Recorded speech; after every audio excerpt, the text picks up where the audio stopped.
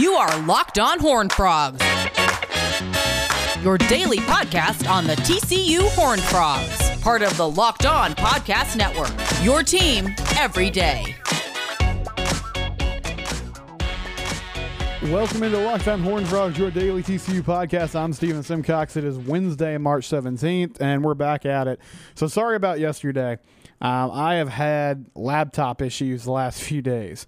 My charger, my power cord, it just decided to stop working, and I thought it'd be really easy to find like a universal charger that would work and that I could use. Well, found out this weekend that was not the case. Ordered one on Amazon, but even with Prime, it wasn't going to come in until Thursday. So anyway, that's enough about my life. But just so you know, that's why I couldn't get it done yesterday. But I found a way to have a workaround. So I'll be able to get podcast up the rest of this week. And then hopefully by next week, things are back to normal and we'll be on more of a normal schedule where I'm posting these every day at midnight. But wanted to talk some TCU athletics with you this morning, and it's spring football time. Practice started yesterday. Basketball season is over, and we turn the page immediately to football. We'll obviously have plenty of coverage of TCU baseball as well, and we'll discuss that in the last segment. They got a win last night, a convincing win against Arkansas Pine Bluff. But let's talk some TCU football, and let's discuss storylines going into spring camp, and we'll kind of look at just position by position, what's going on there, what's the news, what do you need to know. So let's start with quarterbacks. And at this QB position, I think your first question is there actually going to be any sort of quarterback competition? Chandler Morris comes in from Oklahoma. He was a highly rated recruit from Highland Park. Obviously, his dad, Chad Morris, has been around the game for a long time. And Max Duggan is going on his third year of starting. And this is the first time in a couple seasons that he'll get a full off season. I know he came in as a freshman, but he enrolled early is what I mean by that. And he went through spring ball, went through fall camp. But I feel like his head was probably spinning. He didn't know he was going to be the starter. And then last year, he has the heart condition. Spring ball got shut down because of COVID. Then he finds out he has a heart condition. And he really didn't get to work with the team that much during the offseason. So this is honestly the first time that Max is the clear-cut starter and is going to have a full offseason of work. And I feel like that's going to be really beneficial for him. Now, I don't know what the coaching staff is thinking, obviously. I mean, They might be sitting there like, Max Duggan's our guy. We don't have any questions. I still have some questions about the consistency, particularly with throwing the football. I think he has something to prove this offseason. I'm not ready to just say, hey, you are the no-doubt starter. Now, I think if I had a guess on sort of how they're going to approach this, if Chandler Morris is starting, and I feel like there's a very small chance that he would start week one, it would just be because he was head and shoulders better. And he's going to have to be much better than Max to get that job because, obviously, Max has the advantage of knowing the offense. And that's an interesting thing, too, is how much they tweak that offense with Doug Meacham and Jerry Kill really being in charge and Sonny Cumbie moving on to Texas Tech. But he has a good grasp of what they want to do. He's obviously a fantastic athlete. And the team does seem to rally around him. Like, I think that's something that you can't measure. It's an intangible that doesn't really show up in the stat sheet. But when he gets going on a big run and refuses to go down, or when he makes a big play, I mean, the team gets fired up. I mean, the energy goes up. You can tell he's a leader on that team and that they respect him a lot, and his toughness and his grit. And how could you not? I mean, that is, I think, the most important and best thing about him is his ability to make plays and stay in the game and hang in there and take hits and make things happen even in the face of a lot of adversity. On the other side of that, though, I mean, Chandler Morris was a big-time recruit. He goes to Oklahoma. Apparently, he pushed Spencer Rattler, but it was pretty obvious that it's Rattler's job, and it's going to be Rattler's job for a while.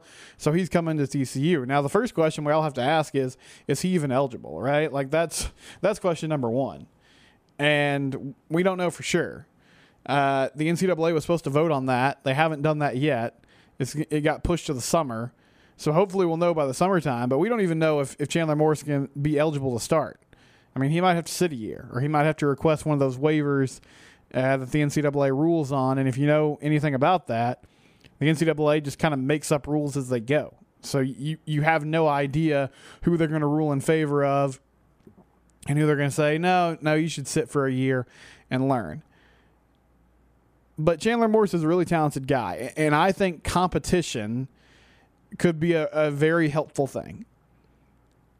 Another part of this is who's making the decision, because we all know what Gary cares about as far as quarterback play.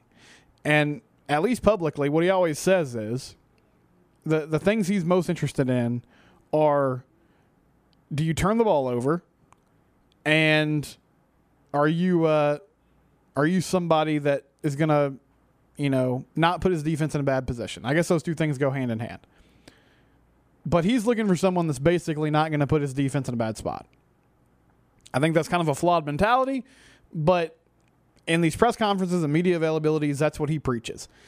Is he just wants somebody that's going to protect the ball, make the occasional play, and not put his defense in a bad situation.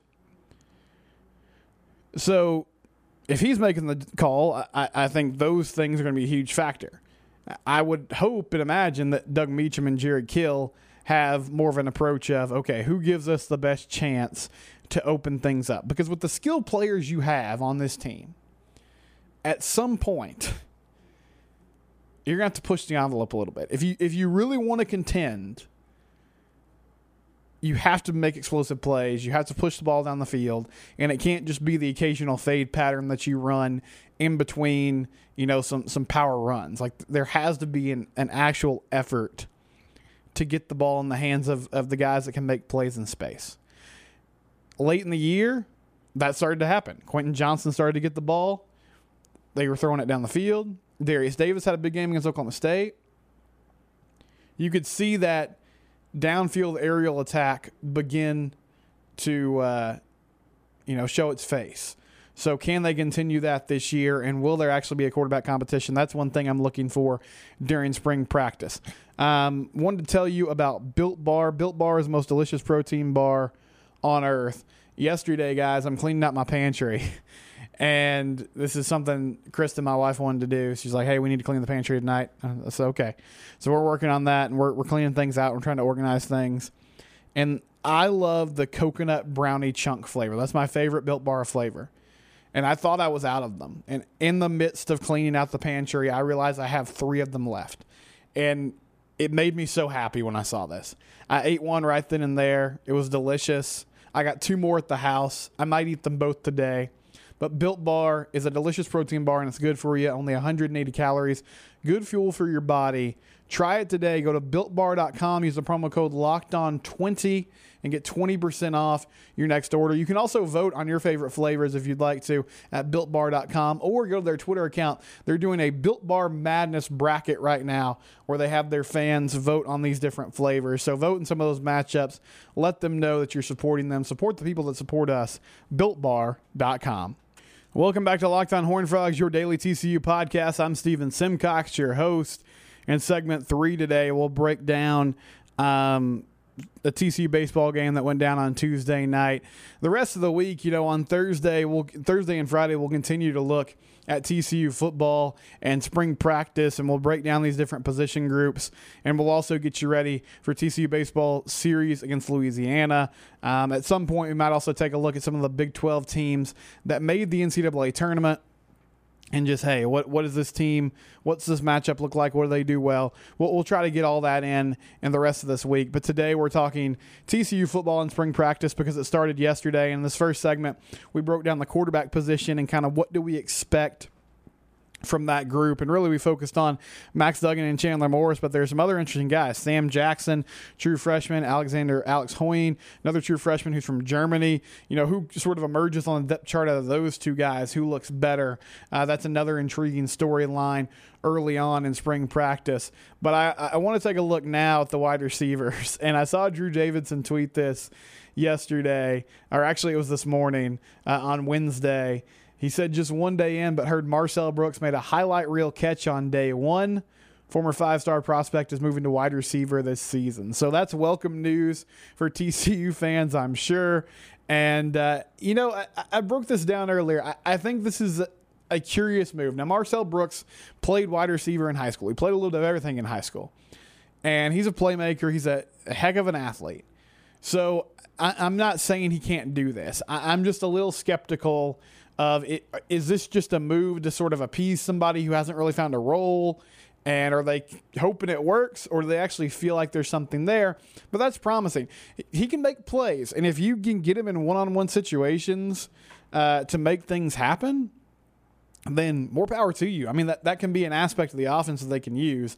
I'm just skeptical he's actually going to become a wide receiver that they use frequently. But that's just a note. And another that I'm really excited about in the wide receiving core is J.D. Spielman, because we hardly got to see him last year before he got hurt.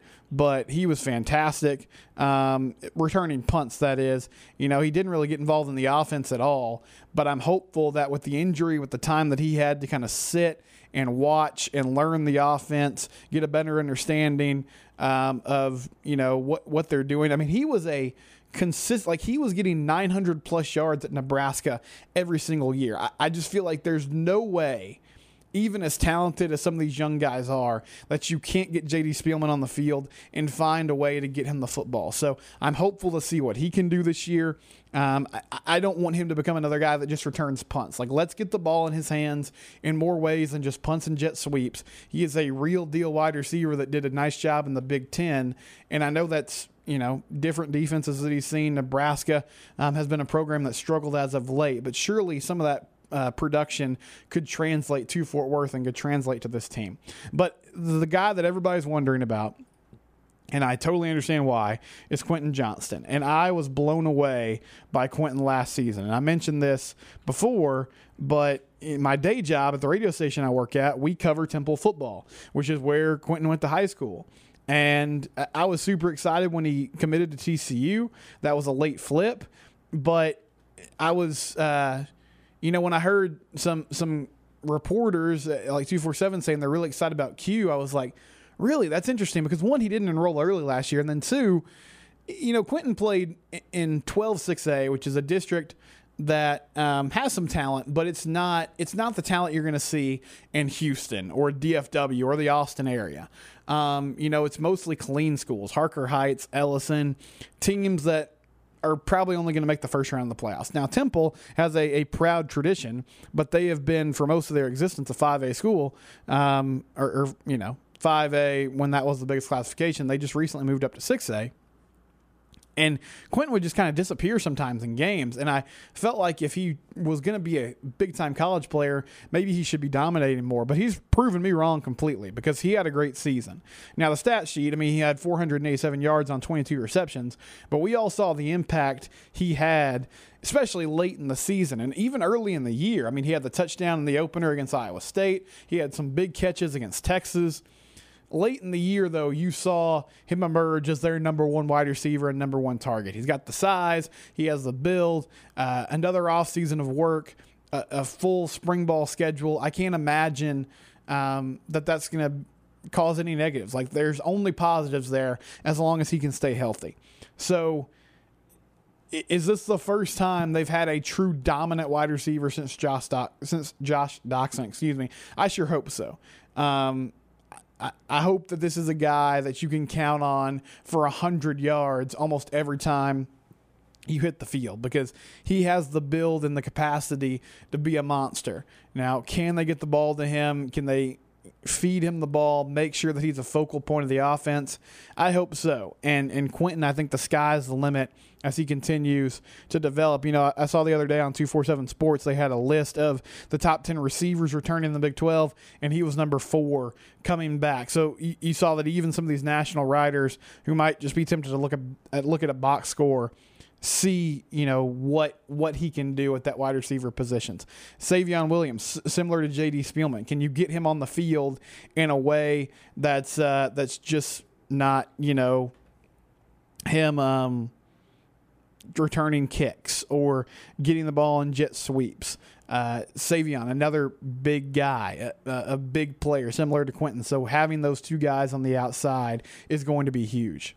And then just a few more players I want to mention. Tay Barber, I mean, we know exactly what he does. He is a slot wide receiver, a shifty guy who can match up with players in space and just can be a nightmare. Darius Davis, a speedster. We saw him in the Oklahoma State game have a huge game. He can stretch the field. Blair Conwright, he was a big-time sort of possession receiver early in the season. He was the guy, it seemed like, that was making those big catches for first downs on a third down. So this is a really, really deep wide receiving core. As I go down these names, you know, the things that stand out is you have a lot of returners who have good production, and then this is just a good mix. Like, you have big your prototypical, like, big, strong outside wide receivers. You have slot guys. You have guys that can make things happen in space. The skill positions at TCU right now are loaded, and I'm excited to see how those players play this season. We'll be back to wrap things up in a second. I do want to mention, though, before we go, betonline.ag, your online sportsbook experts. Betonline.ag, they make it easy for you to make some money. March Madness starts on Friday, and I know you're ready to take a half day or take a full day on Friday and just watch basketball. Well, get ready, friends, to make some money as well, because Lee Sterling and betonline.ag have everything you need to know. Lines, over-unders, prop bets. Make some money today. betonline.ag. You can use the promo code LOCKEDON and get a 20% sign-up bonus. Get that bonus today and start wagering on these games. betonline.ag. Final segment here on Locked On Horned Frogs, your daily TCU podcast. I do want to remind you, if you haven't done this, please subscribe to the show wherever it is that you listen. Apple Podcasts, Stitcher, Spotify, TuneIn, radio.com, wherever it is that you find me. Please just subscribe to the pod. That helps listenership. And it also, you know, if somebody comes upon it and they say, oh, this has this many subscribers, maybe I should subscribe to it as well. You can review me on Apple Podcasts if you would like to as well. Give me a 5-star review. I'd really appreciate that. And finally today, I just want to mention TCU baseball. They took on Arkansas Pine Bluff on Tuesday night, and it was what you would call a get-right game. They won 20-2, and they run-ruled Pine Bluff. It was never a ball game. A lot of home runs. Gene Wood went yard. Curtis Byrne, Sam Thompson.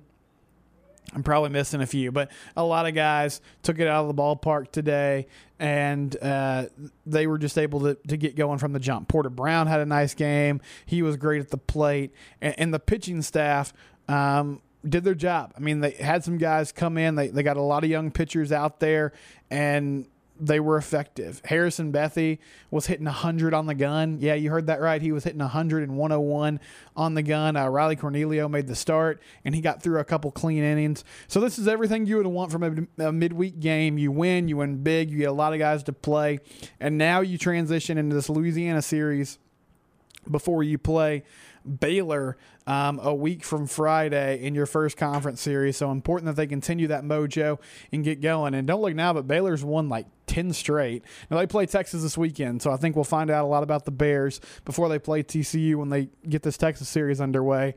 But TCU close to conference play. Keep that mojo going. We'll see how they do against Louisiana this weekend, but they did everything they needed to do against Arkansas Pine Bluff on Tuesday. I'll talk to you tomorrow. More TCU athletics talk coming up. This is Locked On Horned Frogs, part of the Locked On Podcast Network, your team every day.